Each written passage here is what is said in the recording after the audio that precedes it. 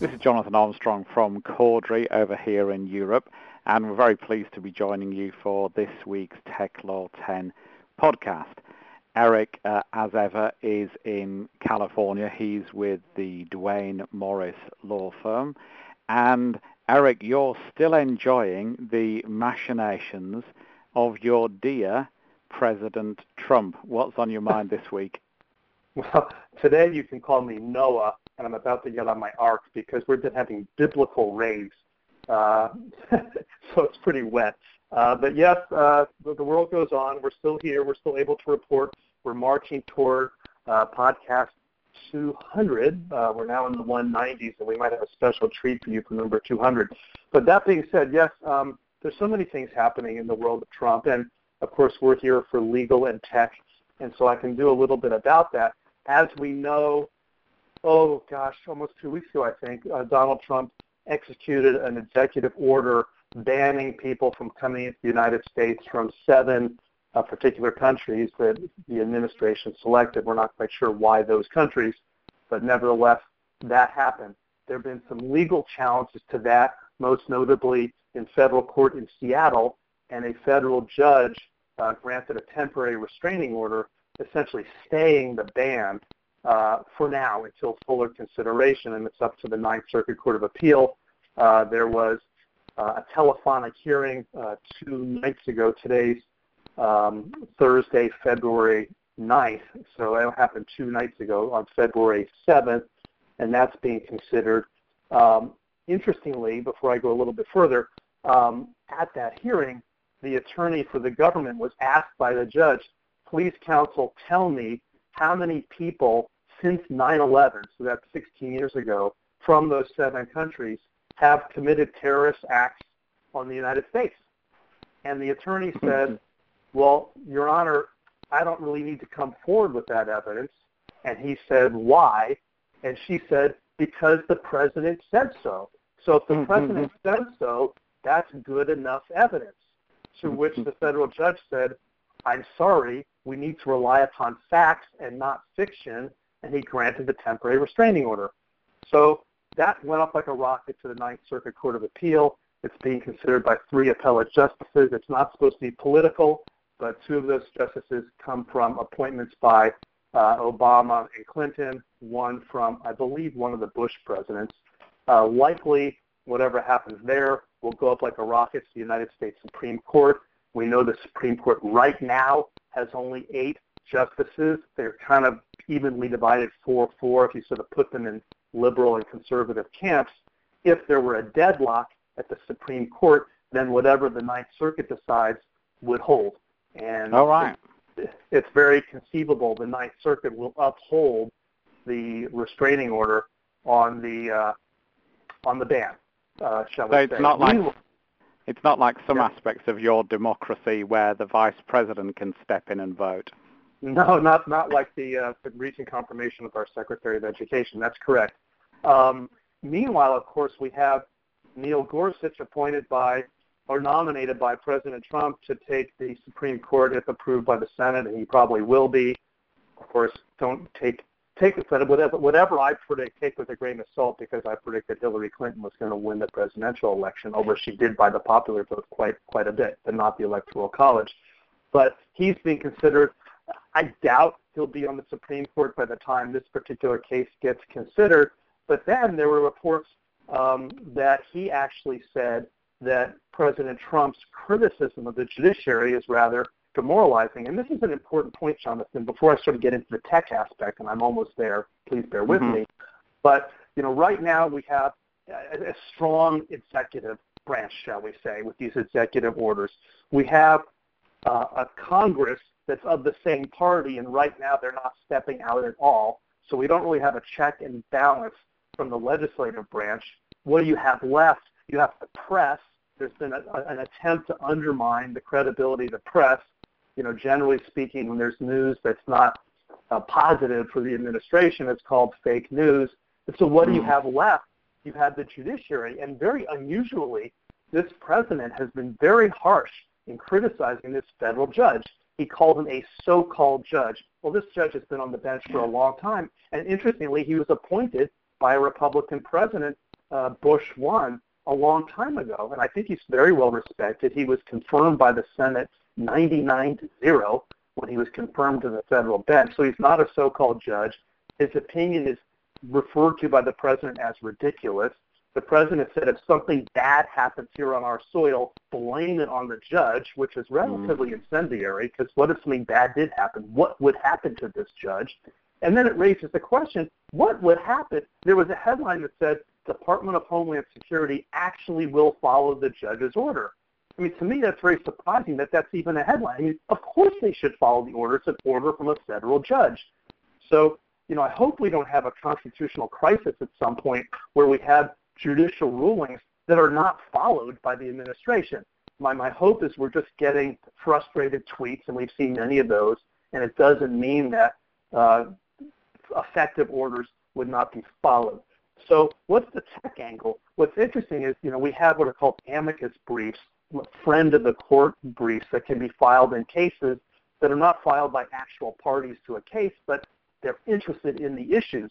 And here we had about 128 U.S. companies join together and file a brief against the ban, saying, and the vast majority of these companies are tech companies like Apple and Google and Microsoft and, the sort of headline name companies saying this ban is not a good thing for the United States, that we get really valuable workers and ingenuity, people who come from abroad here to help our country, that some of the biggest and best companies here in the United States were founded by immigrants, and they represent trillions of dollars of money coming into our economy every year, and there's not a principled basis to keep these people out for their own good, but also for the good of our country.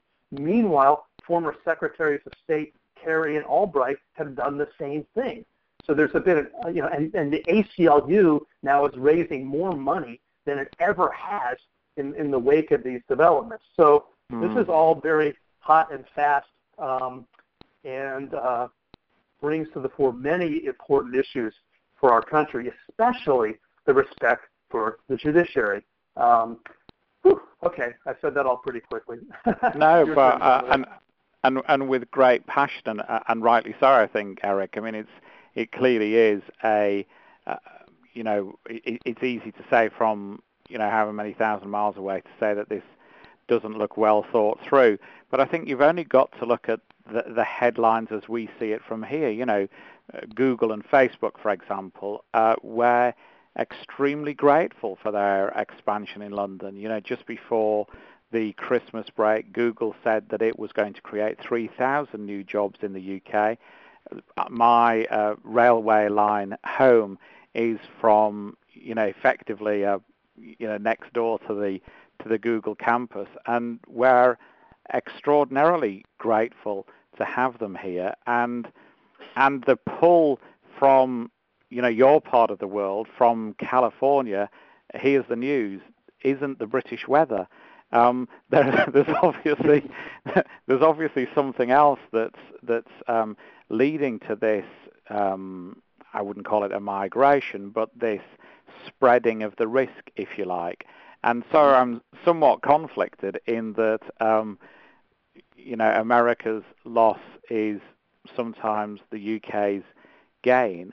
But at the same time, I think, I was at the New York State Bar Association meeting at the end of last month, as I think I said, and the overwhelming, one of the overwhelming aspects of that meeting for me was people from both sides of the aisle saying we didn't think we'd live in a land where the president won't respect the injunctions, emergency hearings from judges, and as you say, calls them so-called judges. We had the same scandal here where our government refused to endorse the independence of the judiciary after the first Brexit hearing.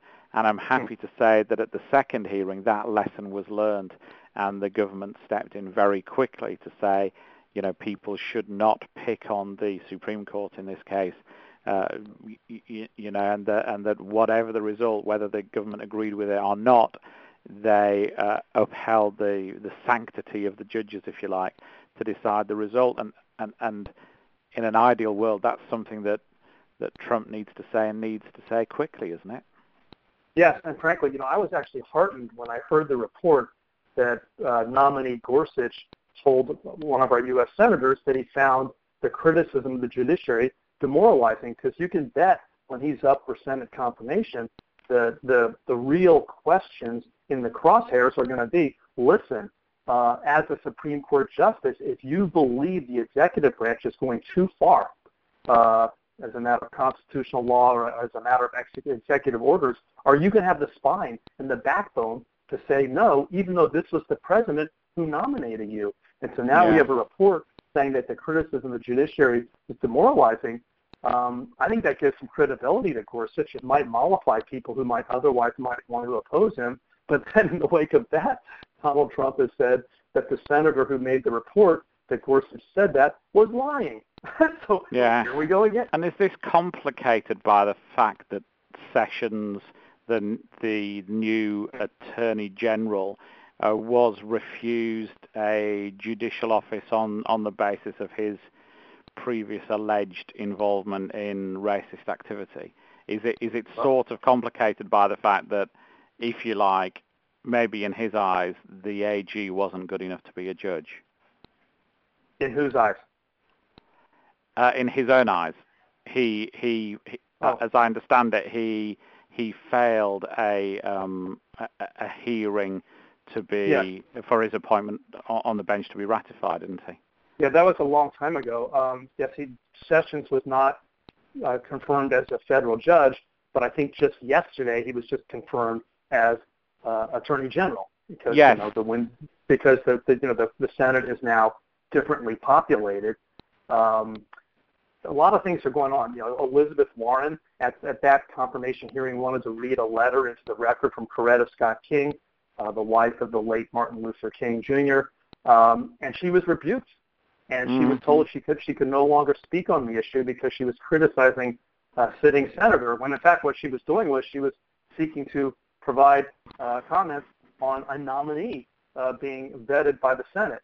Well, that backfired, and she's gone social media, and it's gone viral, and she's quite a firebrand right now. She might now be the new sort of face of the Democratic Party. I'm not sure I'm directly responding to. I'm not quite sure how this. No, you are, and I think that bit I thought was interesting even over here, and maybe that's a debate for another day as we come up for time. But how somebody who was denied the opportunity to speak in the debate walked, straight out of the Parliament building effectively and selfied herself on Facebook and almost carried on the speech direct to the public rather than through the assembly. And we all know somebody who tried that through the election of bypassing the media in this case and speaking direct to the public. So it's interesting to see how the world's changed in that respect in just a very short space of time, isn't it? It is indeed. Well, of course, we don't have a Parliament building per se, but it's the analog. Yes. We have our Capitol. So in any event, no, Eric, I'm using terms that should be used rather than those that are used. Oh well. Take that, touche. All right. Well, this has been your weekly Tech Law 10, perhaps Tech Law 15, but there's so much to say these days. We'll try to get back to you within a week. As we talked about, we're getting very close to 200, so hopefully you'll ring in 200 with us, our bicentennial. I'm Eric Sinrod at Dwayne Morris. My email address is ejsinrod@dwaynemorris.com. Social media, you can find us on the usual social media outlets. Jonathan, why don't you give us the final parliamentary comment? Yeah, well, thank you very much for listening. I'm Jonathan Armstrong, jonathan.armstrong@caudrycompliance.com. We always appreciate it when you do engage with us either via email or via LinkedIn, etc. We don't apply the guillotine to letters from relatives of MLK, so if you want to send them to us, that's fine as well. And all that remains is to thank you for listening, and we'll speak to you again in a week or so. Thanks again. Cheers.